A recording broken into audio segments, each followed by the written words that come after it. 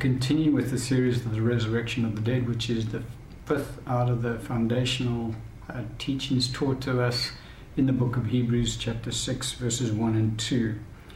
And we're going to be looking at, over this today's teaching, and most probably another teaching thereafter, we're looking at Christ, the first fruits, because we're talking about the resurrection of the dead, and Christ is the first to have been raised from the dead. And so we want to have a look at his resurrection from two different points of view. The one is what our Lord accomplished for the church when he died and when he was raised from the dead, and then we'll have a look at his resurrected body, because that will obviously give us an indication of what our resurrected bodies will be like when we receive our resurrected bodies when we are raised from the dead. And we'll also have a look at what the scriptures have to say, the evidence given to us about the resurrection of the dead. For it is essential that the resurrection of the dead takes place for the Christian faith to make any sense. Paul said that if Christ is not raised, then we are still in our sins and our faith is futile. And so it is essential to the Christian faith that the resurrection of Christ has taken place, and that we have that to look forward to, in that we will be raised from the dead one day. And so let's have a look at some scripture along the line as to what actually transpired when our Lord was crucified, and the result of that event that actually took place. And there's two scriptures I want to look at, and I'm going to look at it from a different angle today, in that we're going to look at how Satan and his kingdom actually views the resurrection of Christ. Let's have a look at the scriptures, and then I'll comment on them. 1 Corinthians chapter 12 and verse 3, the scripture says, "Therefore I make known to you that no one, speaking by the Spirit of God, calls Jesus accursed, and no one can say that Jesus is Lord except by the Holy Spirit." And then in John's epistles, we're looking at 1 John chapter 4, beginning at verse 1. The scripture says, "Beloved, do not believe every spirit, but test the spirits, whether they are of God. Because many false prophets have gone out into the world. By this you know the Spirit of God. Every spirit that confesses that Jesus Christ has come in the flesh is of God. And every spirit that does not confess that Jesus Christ has come in the flesh is not of God. And this is the spirit of the Antichrist, which you have heard was coming and is now already in the world." And so when we look at these two scriptures, very plainly the Bible is teaching us that there's certain aspects of Satan's kingdom that they cannot acknowledge. Every demon out there cannot acknowledge these two specific truths. And the one truth, they cannot acknowledge that Jesus is Lord. It is impossible for them to do that. And they can also not acknowledge that Jesus Christ has come in the flesh. These are two truths that the whole of Satan's kingdom are barred from being able to proclaim. And these scriptures are given to us as a method of testing false prophets, and also testing, because there are people that deal in the supernatural who are on the planet who are not in the kingdom of God, and they have access to supernatural powers. And there are people who are demon possessed and who are able to do things supernaturally. And so the way that the church is instructed to test the spirits as to whether they are of God or not is by these two methods. The one is to get that spirit to confess that Jesus is Lord.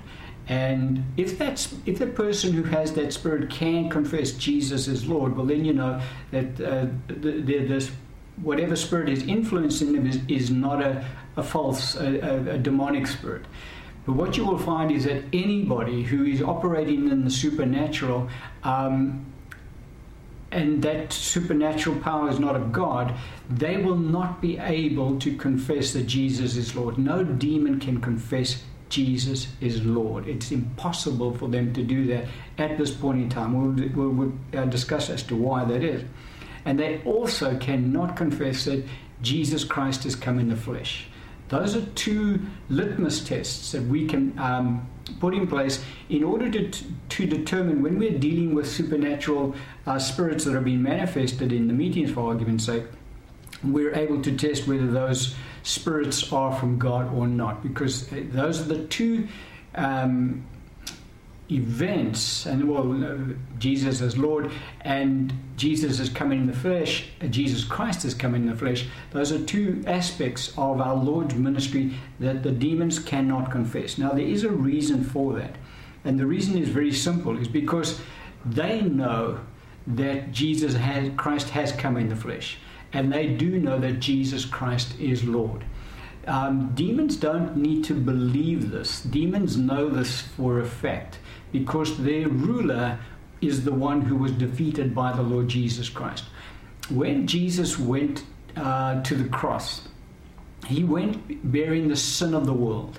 And Satan is the one who handed him over for crucifixion, which is why when Pilate said to the Lord, aren't you going to speak to me? Don't you realize that I have the power to release you or to crucify you? And our Lord's reply to him was that you had no power over me unless it had been given to you from above. Therefore, he who has delivered me to you has the greater sin, referring to Satan. And so Satan is the one who actually instigated the Lord's crucifixion. Now, he did that being deceived. The Bible says Paul talks to us in the book of Corinthians. He says, for the rulers of this world would not have crucified the Lord of glory had they, and that's a bit of a paraphrase, but had they known what was going on, they would not have crucified the Lord of glory. Because they were deceived. They were deceived into thinking that the sin that the Lord was carrying upon him, for our Lord died, spiritually, because he when he was took on himself the sin of the world, he was separated from God. God had to be separated from him because now Jesus had become sin.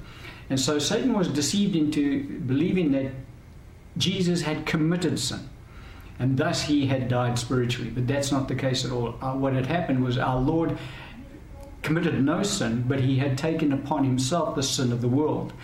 And so when he died spiritually and he was then handed over to Satan's kingdom, because he now was carrying sin, Satan thought, oh great, I've got you now. Now I'm going to take you down, because at that time Satan had the keys to Hades and to death, and Satan had the power of death at that particular point in time. And that was one of the not bargaining points, but that was one of that was his insurance policy that he had with God. God couldn't, he knew that as long as he held the keys to Hades and to death, God would not be able to dethrone him, so to speak, because he had the power over all who had died, including those who were in Abraham's bosom, because Satan had the keys to Hades and to death, and he had the power of death, and so he held these people captive. So he thinks, okay, I've got you, Jesus, you're mine now. And so our Lord is taken down to the lowest pit of hell. The Bible talks about in the book of Psalms that he was put into the lowest pit.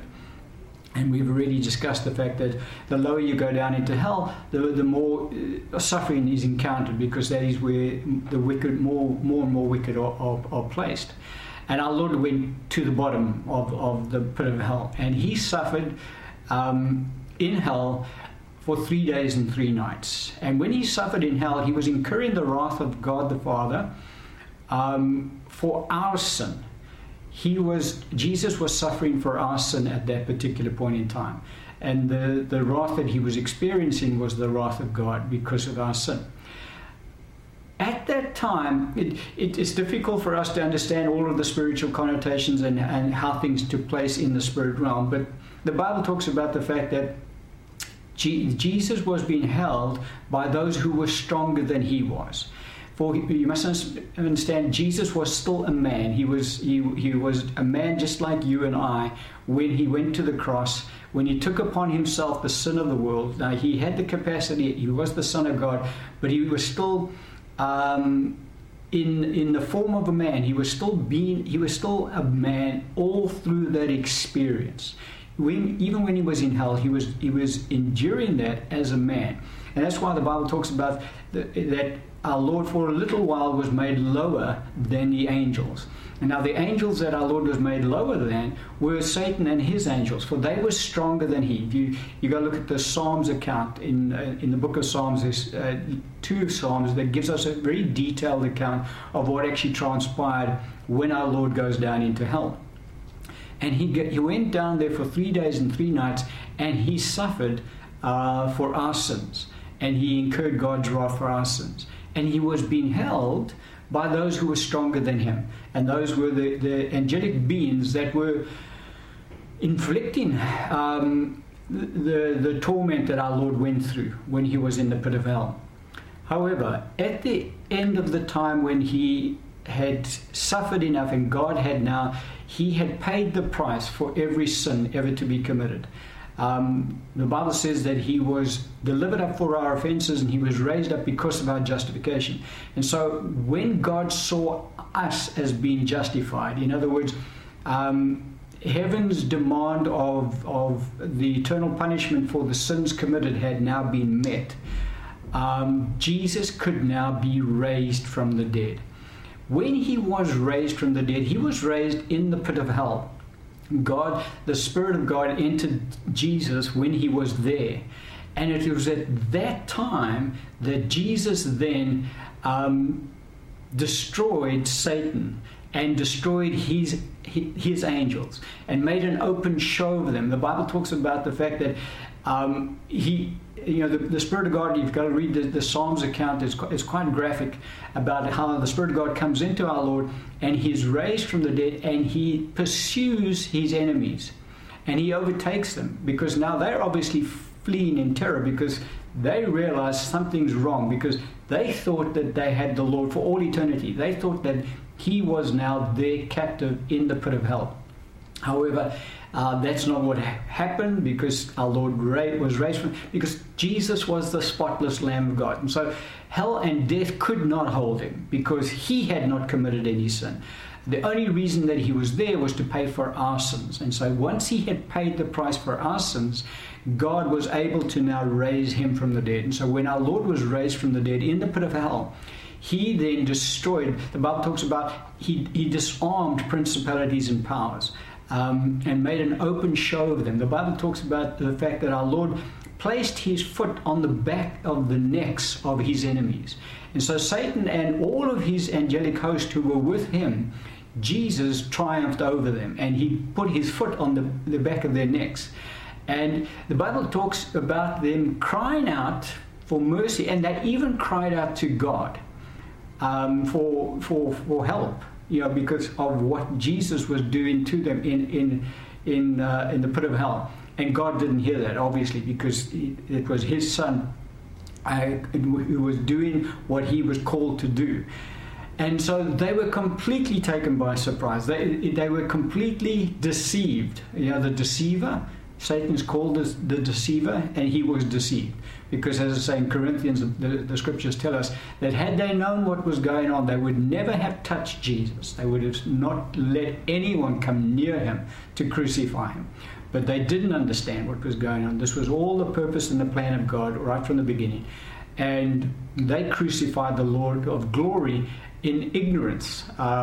They thought, oh great, we've got now the heir of the throne, and we can do what we like to him.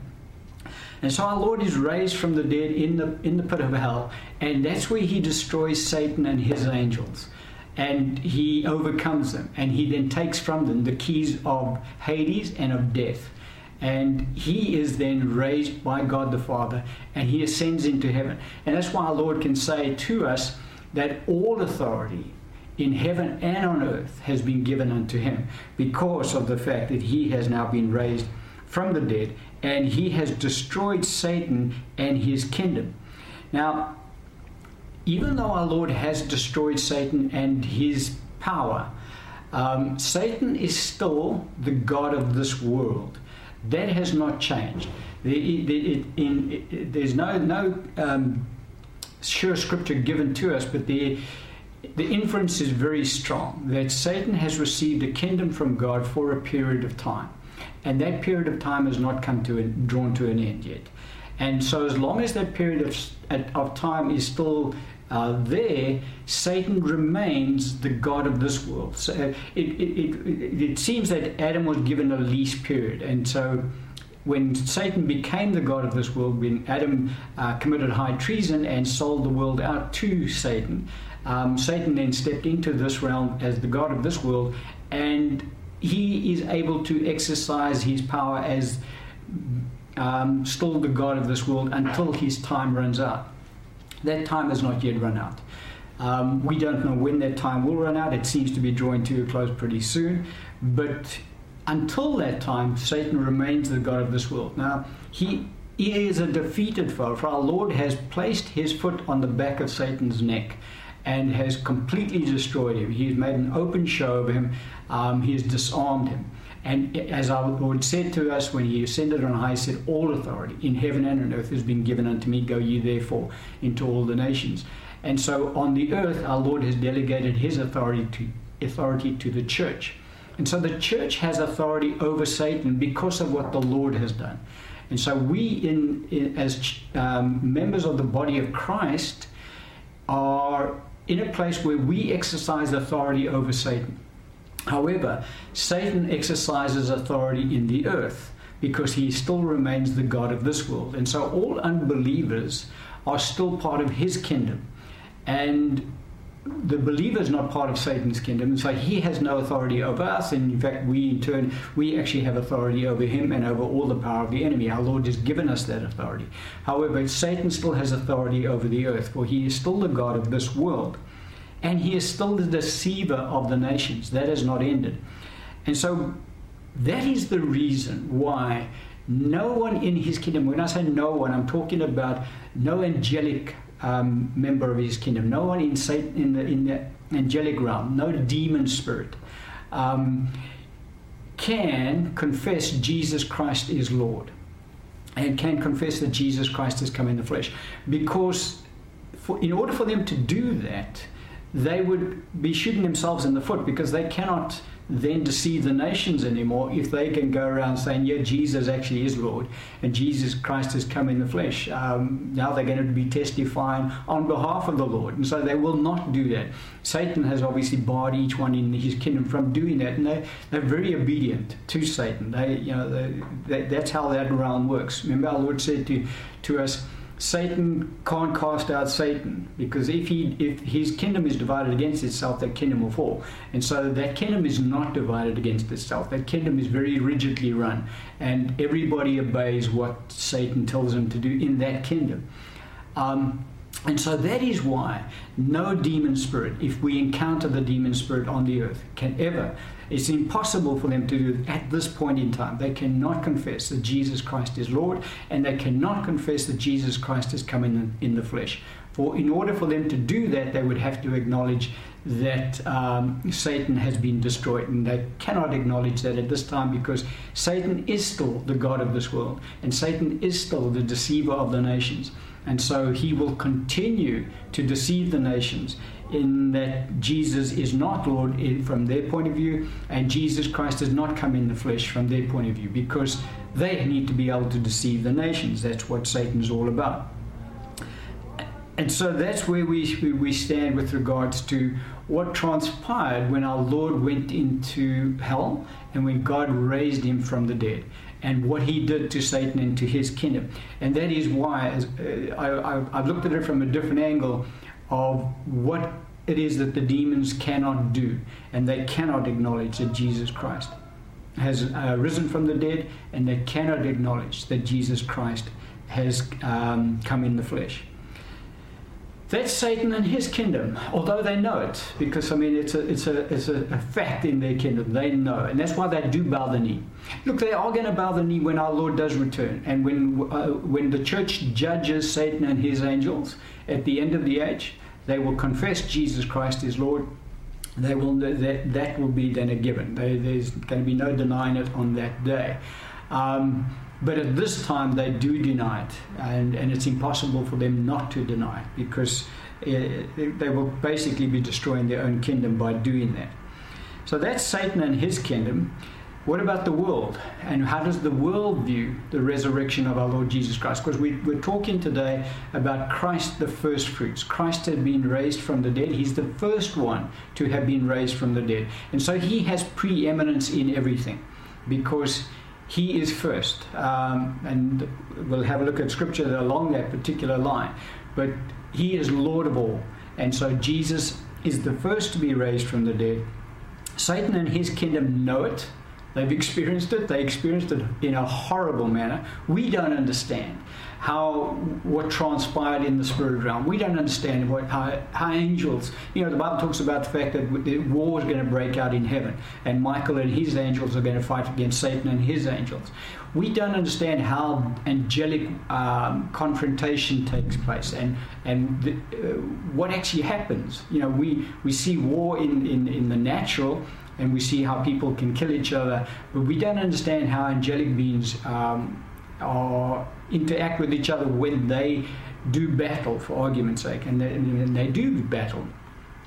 And in the spirit realm, that's exactly what transpired when our Lord was raised from the dead. He did battle with Satan and with his angels, and he overcame them, and he destroyed them. The Bible talks about the fact that he destroyed them completely. And so you go read it in the Psalms, they cried out to God, even to God, the Bible says, for help, and God didn't hear them, because Jesus was authorized by God to destroy them.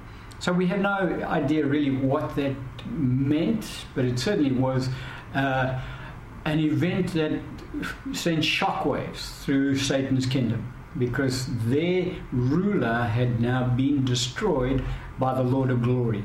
And they know it, and they do not, they do deny it, but it's not a case that they don't know it happened. They know it happened. But in order for them to be able to deceive the nations, they have to be able to pretend that it didn't happen. And they can do that for this least period that Satan still has. So what about the world's view? I'm talking about now unbelievers. So all unbelievers are part of Satan's kingdom. He is the God of this world. And so all unbelievers, to a greater or lesser degree, fall under Satan's rule and authority. And that's how it is. We fall under the kingdom of our Lord Jesus Christ. The Bible talks about when we get born again, God translates us from the kingdom of darkness into the kingdom of the Son of His love. And so all unbelievers are under the rule of Satan, to a greater or lesser degree. Now, some are more controlled by him than others, but everyone, unbelievers, are controlled by Satan, whether they believe in Allah or Buddha or Hare Krishna, whoever they might believe, or atheist, whatever they believe in, or even the Satanists. All of them are under Satan's rule, for he is the God of this world. So what is the view of the human unbelievers that are on the planet about the resurrection of our Lord Jesus Christ? And we'll have a look at a couple of scriptures just to see what the world's view is and how they view the resurrection of Christ. And we'll look at in Matthew chapter 28, beginning at verse 11. The scripture says, "Now while they were still going, behold, some of the guard came into the city and reported to the chief priests all the things that had happened. When they had assembled with the elders and consulted together, they gave a large sum of money to the soldiers, saying, 'Tell them, his disciples came at night and stole him away while we slept. And if this comes to the governor's ears, we will appease him and make you secure.' So they took the money and did as they were instructed. And this saying is commonly reported among the Jews until this day." And so when our Lord was raised, you remember the account when our Lord was raised from the dead, what happened was the angel came down and he rolled back the stone. And the Pharisees, the leaders, the Jewish leaders had put a temple guard over that tomb, because they knew they weren't that ignorant of what our Lord was saying. They knew our Lord had said, "Destroy this temple and in 3 days I will raise it up again." And the scripture says, people were thinking that he was talking about the physical temple, but he was talking about his body. The leaders knew that. The leaders knew that Jesus was talking about his body, because they go to Pilate after Jesus was crucified and buried, and they ask him, let's put a guard over his tomb, because we remember that he said, after 3 days I will be raised up. And so let's put a guard there so that nobody can come steal his body, and then the last deception is worse than the first. So they knew that Jesus had said he was going to rise after 3 days. So Pilate says, you guys got your own temple guard, you guys go do it and put your guard there. So they do that. They put this guard over the tomb, however many soldiers it might have been. And what happens is God sends the angel when our Lord is raised from the dead. He rolls back the stone and he sits on the stone, and his countenance is a very powerful angelic appearance. And the guards kind of faint, half of them faint, and they all run away in terror. And they go to the chief priests and they tell them, this is what's happened. So now the chief priests have got a problem, because the very people that they put to guard the tomb are coming back to them and saying, this angel's just appeared, and this Jesus has risen from the dead. And so they've got to try and put a cap on this straight away. So what they do is because they can't, they couldn't threaten the guards and say, you guys are lying, because the guys and you fell asleep, and they're going to say, well, we'll just tell it like it is, and because that would have been a very powerful witness. So they don't want the guards running around telling everybody what they saw. So they want them to shut up. So what they do is they say, okay, what we'll do is they bribe them. We'll give you, and they talk about a large sum of money, it must have been a huge amount of money, that they gave, and they said, you now need to tell everybody that you guys fell asleep and they came and stole the body while you were sleeping.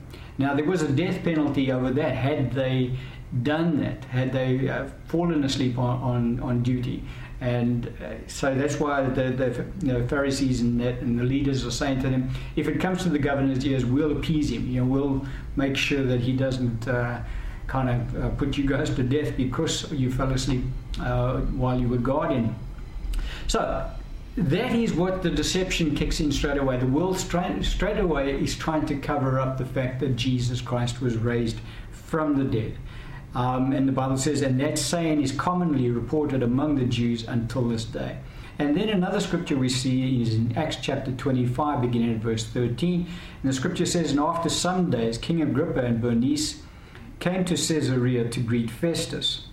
And when they had been there many days, Festus laid Paul's case before the king, saying, there is a certain man left a prisoner by Felix, about whom the chief priests and the elders of the Jews informed me when I was in Jerusalem, asking for a judgment against him.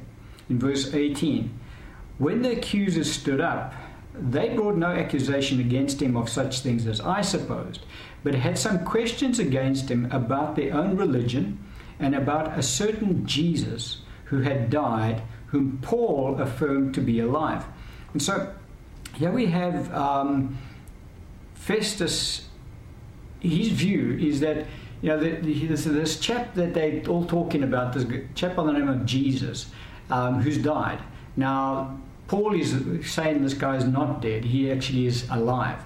But Festus is just kind of putting it out there from the world's point of view at that time, that there was this guy called Jesus and he's died, and now there's this debate. Some guys are saying he's not dead, but the rest of the Jews are saying he is dead. And so the world's view about our Lord Jesus encapsulates the world's view of Jesus Christ and his resurrection from the dead. The world's view is that Jesus Christ did live and he did die. He was a historical figure and he lived on the earth 2,000 years ago. There is no debate among any unbeliever out there in the world that Jesus was a man. He came to the earth and he lived and he died. There's views about who he was and what he did. A lot of people say yes, he might have been a prophet. Some people say yes, he was a good person. A lot of people say no, he was a deceiver. He deceived people. So there's different viewpoints about who he was, but there's obviously some crackpots out there, but the vast majority of unbelievers now acknowledge that Jesus lived, because there's so much historical evidence. There's more historical evidence of Jesus' life on the earth than any other historical figure over history. And so, there's no doubt that everybody acknowledges that Jesus was a man. He was born in Israel at that time. He lived for a period of time, and then he died. And that's where the world stops to agree with the church. The world always agrees up until that point. Okay? Although it's also interesting, although every single person out there who has any knowledge of history acknowledges that Jesus was there. He was a man, he lived and he died. The Muslim faith, they're the only ones that do not acknowledge that Jesus died. And that is very significant. As we go through the teaching, you'll see why. But their faith preaches that Jesus didn't die on the cross, that just before his death, God did a switch and put a double there. And so the person who died on the cross was not Jesus, but somebody who was like Jesus. And Jesus was taken up into heaven. And so that's how the Muslims view the crucifixion. They're the only ones who disagree that Jesus died. Everybody agrees Jesus lived, and nearly every unbeliever agrees that Jesus died. But as I say, the Muslim faith do not agree that Jesus died. Anyway, be that as it may. So that's how the world views Jesus' life. But when it comes to the resurrection, the world denies that emphatically. They do not acknowledge that Jesus was raised from the dead. And that stemmed right from the start. We saw right from the very beginning when those soldiers, who were unbelievers, by the way, witnessed the resurrection of our Lord. They didn't see the resurrected Lord. They saw the angel appearing and rolling away the stone. And they obviously saw the empty tomb because, had our Lord's body still been there, they wouldn't have run away to the elders and said, look, the body's gone. They recognized that the body wasn't there anymore, that our Lord's body had been raised. And so right from the very start, the world has denied the resurrection of Jesus Christ. They do not deny the birth and the life and the death of Jesus, but they deny the resurrection of the Lord Jesus Christ. And it's through the resurrection that our faith really kicks in, because it's only because Christ was raised from the dead that we are saved. For had Jesus never been raised from the dead, we would still be in our sins. It was imperative that the Lord had to be raised from the dead. He had to ascend into heaven with his blood and into the Holy of Holies and offer up his blood as the perfect sacrifice for our sin. And that sacrifice had to be accepted by God. And when it was accepted by God, then and only then could we be born again. Had that not happened, we would all still be in our sins. No one would be saved. And so the resurrection of our Lord Jesus Christ is essential to the Christian faith. Without it, Jesus did a fantastic work when he was on the earth. He displayed the power of God when he was on the earth. He died for us. He went into hell. He suffered. But if he never was raised from the dead, that's it. He's still in hell today. And we're going to join him in hell as well when we perish, because there is no sacrifice. There is no cleansing sacrifice for our sins. But Jesus Christ was raised from the dead. He did ascend into heaven. He has ascended to the Father. He has presented his blood. That sacrifice has been accepted by God the Father. And because of that, we can be born again, and we can become sons and daughters of the Most High God. But that's the viewpoint of the world. So Satan's kingdom knows that Jesus was raised from the dead. They experienced his resurrection, and they don't want to let anybody know that's what happened, but that's what happened. The world is under the God of this world, and as the God of this world, he blinds their minds to this truth. And so they're deceived. They cannot acknowledge As Satan's demons cannot acknowledge, so the world cannot acknowledge that Jesus Christ was raised from the dead. Because if they do, they have to then acknowledge the ramifications thereof, and they will not do that. And so, what is the church's viewpoint of the resurrection? Well, we've been given eyewitness testimony that our Lord Jesus was raised from the dead. And we're going to have a look at some accounts in Scripture now giving us the eyewitness testimony of our Lord being raised from the dead, because it's essential that we have full ground in the fact that Jesus Christ was raised from the dead. And the Scriptures we want to look at is in Acts chapter 10, beginning at verse 40, firstly. Peter speaking here, he said, "Him God raised up on the third day, and showed him openly, not to all the people, but to witnesses chosen before by God, even to us who ate and drank with him after he arose from the dead." And so when Peter makes this comment, he's preaching to the Gentiles for the very first time. And he has 6 Jewish brethren that are with him.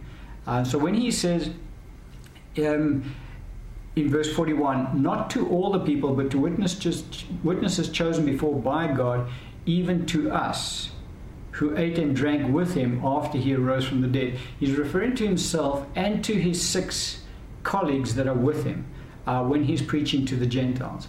And so what Peter says here is that God raised our Lord Jesus on the third day, and he showed him openly, but not to all the people. So when Jesus was raised from the dead, he didn't go back into the temple and then say to everybody, "Here I am. You guys crucified me 3 days ago.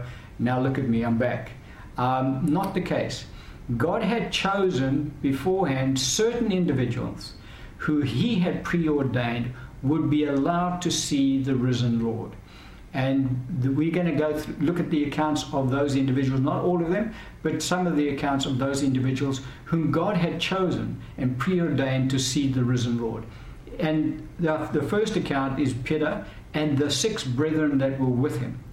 They had not only seen our risen Lord after he had been raised from the dead, but Peter says they also ate and drank with him after he had raised from the dead. Now, we know of 2 accounts in Scripture where our Lord ate and drank with the disciples after he was raised from the dead. The first account we know about is when our Lord appeared that night, the very first night that he was raised from the dead.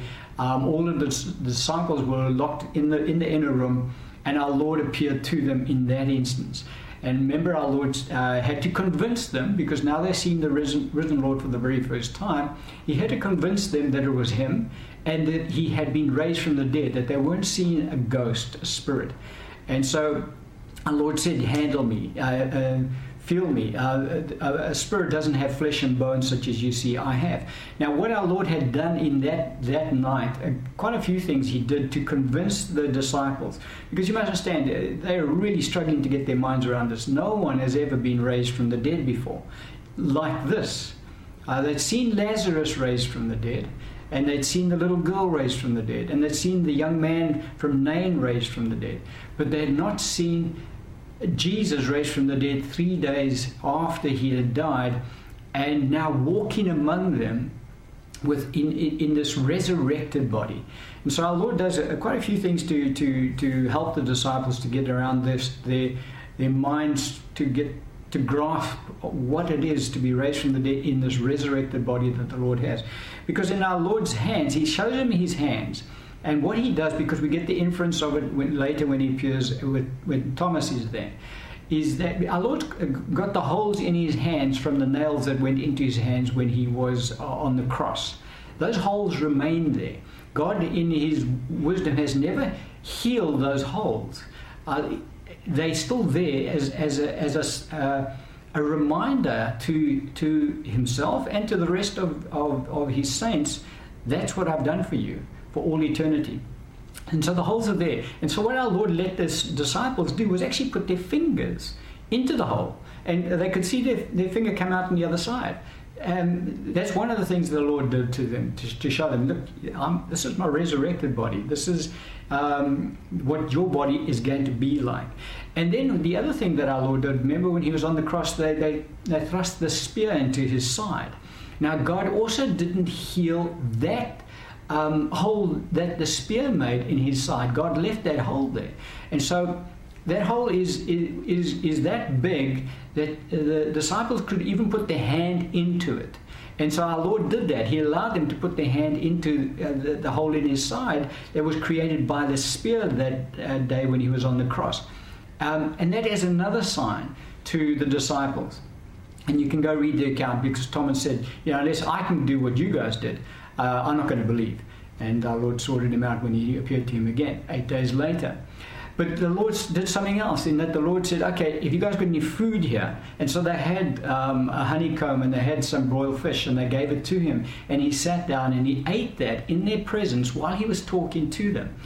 And then he disappeared after he'd finished. So our Lord was just showing you us, what our resurrected bodies are going to be like. We can partake of food and still disappear from this realm into the spirit realm at our will. And so that's the one occasion where our Lord ate and drank with the disciples. The other occasion where our Lord ate and drank with the disciples is when he prepared breakfast for the disciples. On that occasion, they were in Galilee, and there were 6 of them again, 6 disciples. Peter was there, Nathaniel was there, John was there, Philip was there, and there were 6 in all. And our Lord appeared, and they'd been fishing, and our Lord had started a fish fry on the shore. And when they came to the shore, the fish were on the coals, and there was bread there. And our Lord said, bring some of the fish you guys have just caught. And so they gave him some of the fresh fish they just caught. And so, they bride the fish, and our Lord served them. He actually gave them bread, he gave them fish, and they sat and they ate with him. And he had breakfast with them. And obviously they spoke about the things of the kingdom of God. So those are the 2 occasions we know in Scripture where the disciples ate and drank with our Lord after he was raised from the dead, which is what Peter is referring to here. Now, there might have been other occasions, because not every occasion where our Lord appeared to the saints after he was risen from the dead is recorded for us in Scripture. For it was for a period of 40 days, from the time that he was raised from the dead until the time he went up into heaven to be seated at the right hand of the Father. For that 40-day period, our Lord appeared to the disciples on numerous occasions and interacted with them and discussed things about the kingdom of God with them and taught them. And so Peter refers to him and the 6 brethren that were with him at that time had seen the risen Lord. Then the other scripture we want to look at to give us accounts of witnesses who had seen the Lord being raised from the dead is in 1 Corinthians chapter 15, beginning at verse 3. Paul writing to us about witnesses who had seen our Lord raised from the dead. And he says, "For I delivered to you first of all that which I also received, that Christ died for our sins according to the Scriptures, and that he was buried, and that he rose again the 3rd day, according to the Scriptures." And now Paul gives us a chronological account of individuals who had seen the risen Lord at the time of Paul writing his letter to the church at Corinth. Now, when Paul wrote this letter to the church at Corinth, roughly 25 years had elapsed from the time that the Lord was risen from the dead until the time that Paul's writing this letter. And so we'll understand why that we need to understand that 25-year gap. And so now Paul lists the people that our Lord had appeared to after he had been raised from the dead. He says, and that he was seen by Cephas being Peter, then by the 12. After that he was seen by over 500 brethren at once, of whom the greater part remain to the present, but some have fallen asleep. So that's the 25-year period. So since the Lord had appeared to these people, 25 years had elapsed, and so some of the saints in that time period had fallen asleep, because a 25-year period, somebody who was 60 years old when the Lord appeared was 85, and so has gone on to be with the Lord. But most of them, he says, a greater part remained to the present. So most of them were still alive, but some of them had already fallen asleep.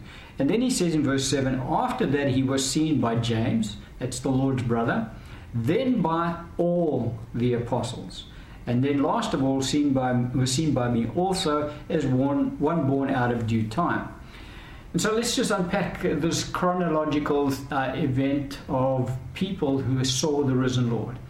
Paul talks about Peter had seen the risen Lord. And so our Lord appeared to Peter on the afternoon that he was raised from the dead. You will recall when our Lord was raised from the dead, Mary Magdalene saw him for the first. She's the first one to have seen him. And at that time our Lord said, don't touch me. I've not yet ascended to our Father. And so he then ascended into heaven. He presented himself as the perfect sacrifice before God. And God accepted the sacrifice. Our Lord then returned to the earth and began to appear to the disciples as God willed. And so he comes back, and that afternoon he appears to Peter, because the scriptures talk about when the two from Emmaus come back, they say Jesus has appeared to Peter as well. The Lord's appeared to Peter. So that's where Peter sees him first. I'm just going to go through the list given to us by Paul, because there's more than what Paul lists, and we'll maybe touch on some of those people. But let's just deal with it. So our Lord appeared to Peter that afternoon. Then Paul says, then our Lord appeared to the 12. I'm saying it in my terms, but in verse 5 it says, and that he was seen by Cephas, then by the 12. All right, so when was he seen by the 12? When Paul talks about the 12, he's talking about the 12 apostles of the Lamb. There are only 12 apostles of the Lamb, and those 12 apostles of the Lamb are going to be seated on 12 thrones, and they will judge the 12 tribes of Israel. The 12 foundations of the New Jerusalem had the names of the 12 apostles of the Lamb written on them. And so Paul refers to the 12 as the 12, being the 12 apostles of the Lamb. Now, Paul doesn't put himself in that number. He doesn't say, I was part of the 12, because he was never, because people say, okay, the church missed it. Paul was actually called by God to be one of the apostles of the Lamb. No, he was never. Because you go study scripture, you need to understand the qualifications to stand in that office is that you had to have been with Jesus from the baptism of John until the Lord's resurrection from the dead. And so Paul wasn't there at all. So Paul could never have been an apostle of the Lamb. But Paul does say that the 12 saw our Lord Jesus. So we know that night that Matthias would have been, because Matthias was the 12th apostle chosen by the Lord, 12th apostle of the Lamb. So Matthias must have been there that night that our Lord appeared, because Thomas wasn't there. And so our Lord appeared to Thomas with the other disciples again 8 days later, the scripture talks about. And so that's when he says the 12. So Paul is talking about over that 8-day period, our Lord appeared to the 12. Because then Matthias and Thomas got to see him in that 8-day period. After that, Paul talks about he was then seen by over 500 brethren at once. So what is this event where our Lord was seen by 500 brethren at once? This is when our Lord appeared to the disciples in Galilee. All the time through our Lord's ministry, he kept saying to the guys, after I have been raised from the dead, I will go to Galilee and you will see me there. The angels, when they witness to the disciples after our Lord has been raised from the dead, they say to the disciples, they say to Mary and to them, you need to go down to Galilee where our Lord said he would appear to you. And our Lord had shown the disciples which mountain he would be on, and they had to go down to Galilee at that particular time, to that particular location, that mountain, and the Lord would then appear to them. Now the Lord had given that instruction to all of his disciples. And there were 500. The Bible talks about over 500. It doesn't say how many, but it says by over 500 brethren. So there were over 500 who congregated on this mountain in Galilee in that 40-day period. The scripture doesn't tell us when it happened, but the chronological sequence of events. Our Lord appeared to the disciples in Jerusalem when they were there after he was raised from the dead. He would have appeared to them in Galilee after that, And then they would have gone back to Jerusalem after our Lord appeared to them in Galilee, because we know of accounts in Scripture in the book of Acts and the book of Luke, where our Lord then appeared to them in Jerusalem again just before he ascended into heaven. So it's in that interim period that all of the saints gather to this mountain in Galilee at the set time, and our Lord then appears to them, all of them at the same time, by over 500. And that is the account that Paul is writing about here when he says, and he was seen by over 500 brethren at once. This was the time when our Lord appeared to all of them in Galilee on that mountain, as he said he would. Now, it's an interesting comment that I think it's Luke's account that makes the comment. One of the gospel accounts makes the comment. Let's just go back to the first night that our Lord appears to the disciples. They struggled to believe that this was Jesus standing in front of them, because the Bible talks about they doubted. And our Lord said, don't be unbelieving, but believing, and he rebuked their unbelief, okay? So, and he had to do quite a lot of things to prove that here I am, I'm the risen Lord, you've seen me. He had to let them put their fingers in his hands, and so he had to overcome the doubts. Their minds were completely blown by this event. They couldn't get their minds to understand what was going on. And so, the Lord had to overcome that. And so, if you go read the account, the Bible talks about that. They were doubting, and God had to prove to them, "This is me, guys." So when the Scripture talks about when they go to the mountain, because the Bible only talks about the fact the apostles, it talks about the 11 at that time. So Matthias was there, but he hadn't yet been named an apostle, because remember, Matthias was only named an apostle after our Lord had gone into heaven to be seated at the right hand of the Father. In the book of Acts, Matthias gets chosen as an apostle of the Lamb.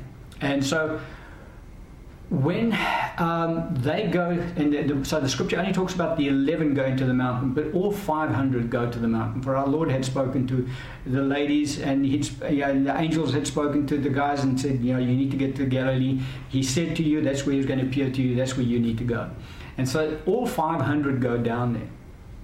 When they're there, but the Scripture says the 11 went, but some of them doubted. When they saw him, some of them doubted. Now, it was not talking about the 11 apostles, because those 11 the Lord had sorted out a week or two before, when he had appeared to them in the room and sorted out all their doubts.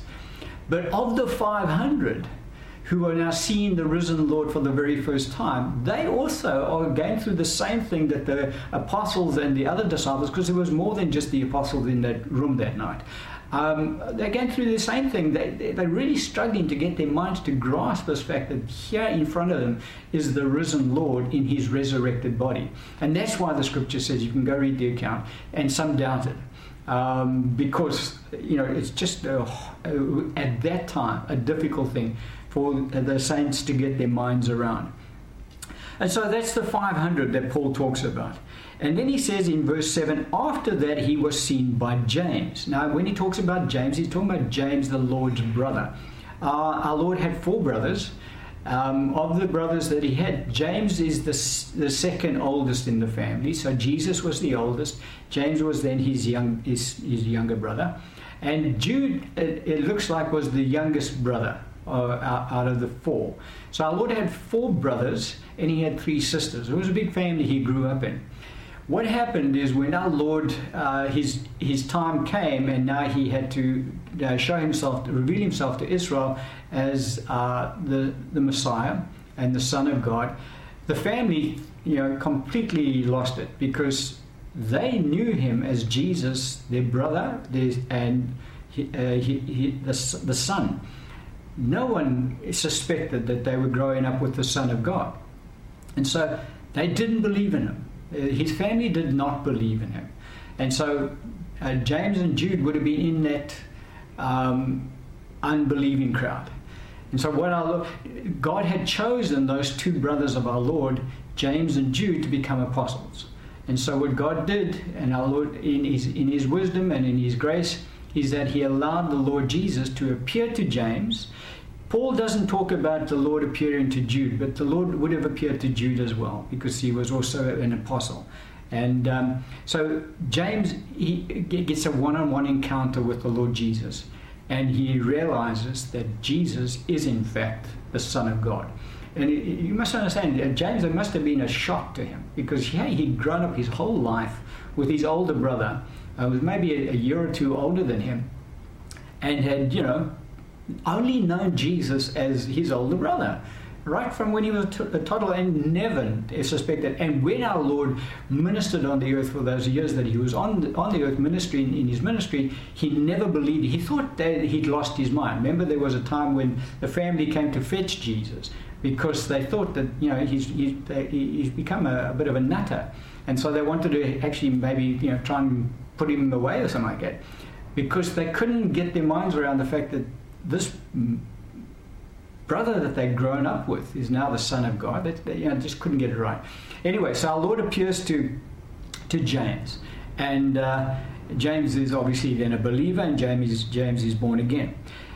We won't go into Jude's account because we're looking at what Paul reveals to us here.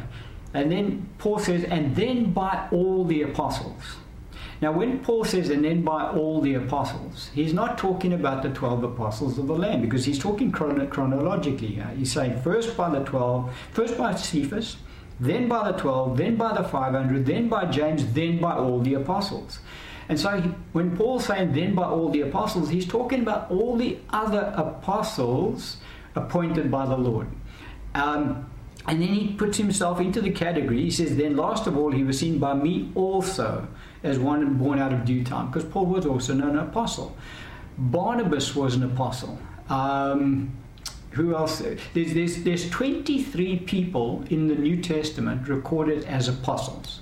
And we can't go through all of the juniors, one of them. There's a whole group that are called apostles, because they were apostles. They were not apostles of the Lamb. There could only be 12 apostles of the Lamb. And their qualification had to be that they had to have been with the Lord in his ministry from the time of John the Baptist until the time that our Lord was taken up into heaven. And so those 12 were the witnesses appointed by the Lord as the 12 apostles of the Lamb. However, there were many other apostles appointed by God.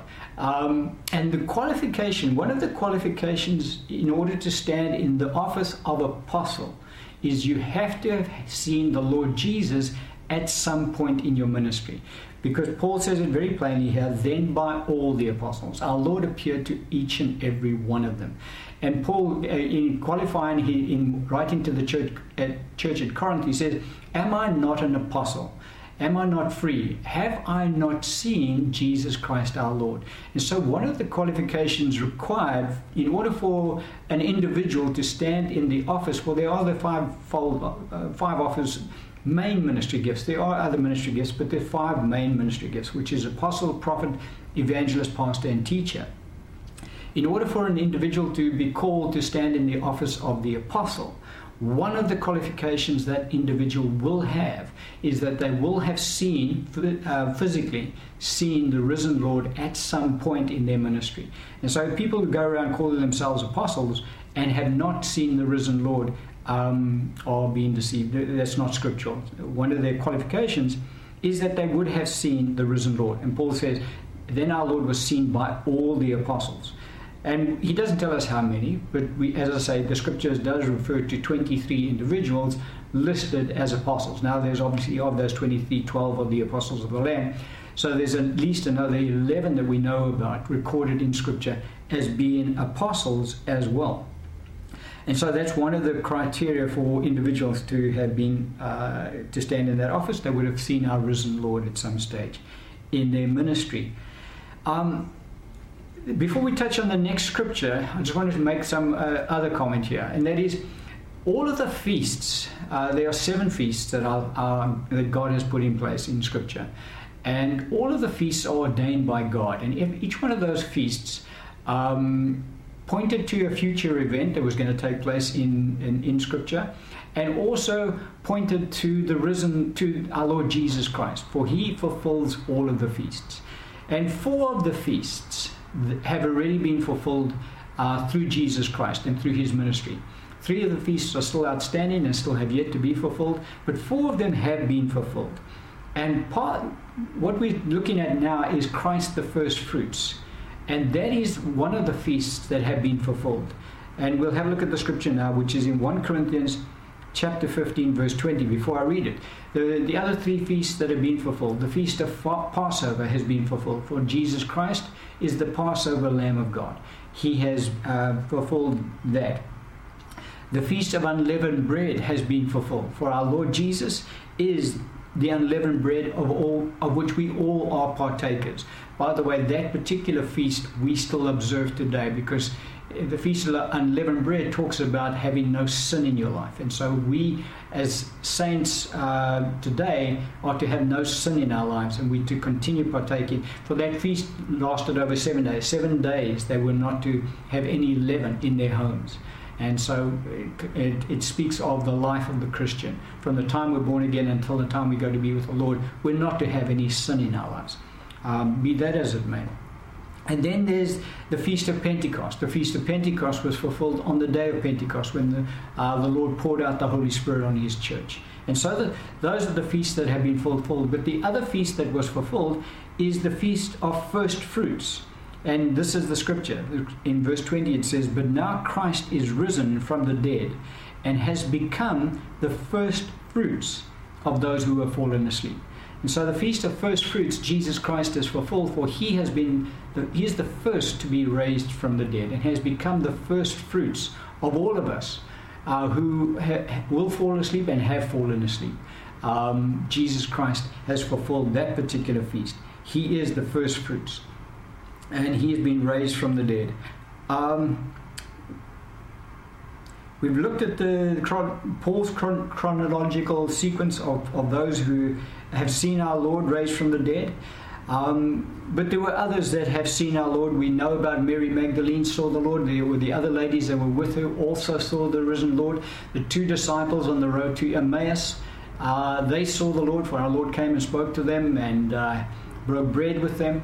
And so there are other accounts in Scripture given to us of individuals who saw our risen Lord. So Paul didn't give us a complete account. He gave us a chronological account of those who had seen the Lord being raised from the dead, but he didn't give a complete account because there were others. And it might be that the two disciples on the road to Emmaus were apostles, because our Lord appeared to them, spoke to them about the things of the kingdom of God, and that's one of the qualifications for one to stand in the office of the apostle, is that the Lord will appear to you, and the Lord will then give you instruction concerning the things of the kingdom of God.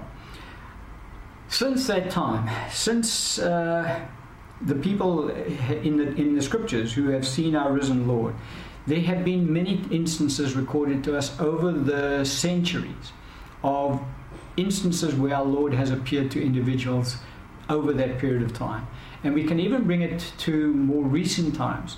And I'll give you two accounts of individuals to whom our Lord has appeared in more recent times. The one is that the Apostle Smith Wigglesworth. Our Lord appeared to him. He's since gone to be with the Lord in 1947. But on more than one occasion, the Lord appeared to him. He doesn't talk about the Lord speaking to him. He talks about him seeing the Lord Jesus. And I don't want to go into details of his accounts, but there was more than one occasion that he acknowledged that the Lord Jesus appeared to him. And then we have the other minister of the gospel, called himself a prophet. Chances are he was an apostle. And the Lord appeared to him is Kenneth Hagin Sr. The Lord appeared to him on numerous occasions. Kenneth Hagin's also gone home to be with the Lord. He went to be with the Lord in 2003. And so these are pretty recent events of individuals to whom the Lord has appeared. Now there are others that the Lord has appeared to over the centuries, and even in more recent times, that our Lord has appeared to. Now, in all of these accounts, these are individuals who are people of integrity. I mean, really, the guys who wrote the Bible for us, Paul, Peter, James, John, Jude, all men of integrity. And you go look at the individuals to whom the Lord has appeared over the centuries. They would also be men and women of integrity that our Lord has made himself known to by visibly appearing to them. And so these individuals have given us these accounts, and they are all people of integrity. And so as eyewitnesses, we have such a wealth of testimony that we can rely on as believers, that Christ Jesus is the first fruits. He has risen from the dead, and he has been raised from the dead by God the Father. He is seated at the right hand of the Father. He has been given a name above all names. He is our risen Lord. Now, most Christians, 99.9999% of the body of Christ, will not see the risen Lord until such a time as we go to be with the Lord, because God has only ordained that certain individuals will see the risen Lord. But remember what our Lord said to Thomas, when because Thomas was, I think Thomas was just his pride was hurt a little bit, because he wasn't there that night that the Lord appeared. And so when he comes in, everybody says, the Lord was here. He appeared to us. And this is what he did. He ate with us. And he's got holes in his hands. You can put your fingers in. You've got a hole in your side. You can put your hand in there. And so I think Thomas gets a little bit upset, because, why didn't the Lord wait until I got back? Why did he have to appear to everybody while I'm not here? And so Thomas says, I'm not going to believe. Unless I can do what you guys did, I'm not going to believe. So our Lord in his graciousness does appear to Thomas 8 days later, the scripture says. And when he appears to Thomas, he says, Thomas, come. Don't be doubting and unbelieving, but believe. Here, put your fingers in, put your hand in. And Thomas says, my Lord, my God. And so our Lord says to Thomas, he says, Thomas, because you have believed, because you have seen, you have believed. Blessed are those who have not seen and yet believe. And so there is a blessing in store for the body of Christ who believe that Christ has been risen from the dead and have not witnessed. And in that event, from the point of view of we've seen our risen Lord, there is a blessing that our Lord has in store for the church, for believing the testimony of these individuals whom God has allowed to see the risen Lord as being raised from the dead. And so we have this testimony. So Christ is the first fruits. That's not all we want to touch on this particular topic. We're going to carry on one more teaching, most probably, dealing with Christ the first fruits, for it is central to the Christian faith, our risen Lord, and that we do need to be fully assured on this, that Christ is risen indeed, and that our sins are forgiven, and we are children of the Most High God. And we know that there's so many other things that God has given us, but we're dealing with the doctrine of the resurrection of the dead. Christ is the first to have been raised from the dead. We're dealing with looking at his resurrection, who's seen him, how his resurrection has impacted on the world, how his resurrection impacted on Satan's kingdom, and we'll continue with this teaching in the next series, next teaching of the next day or two. And we're going to end it on that point today. Amen.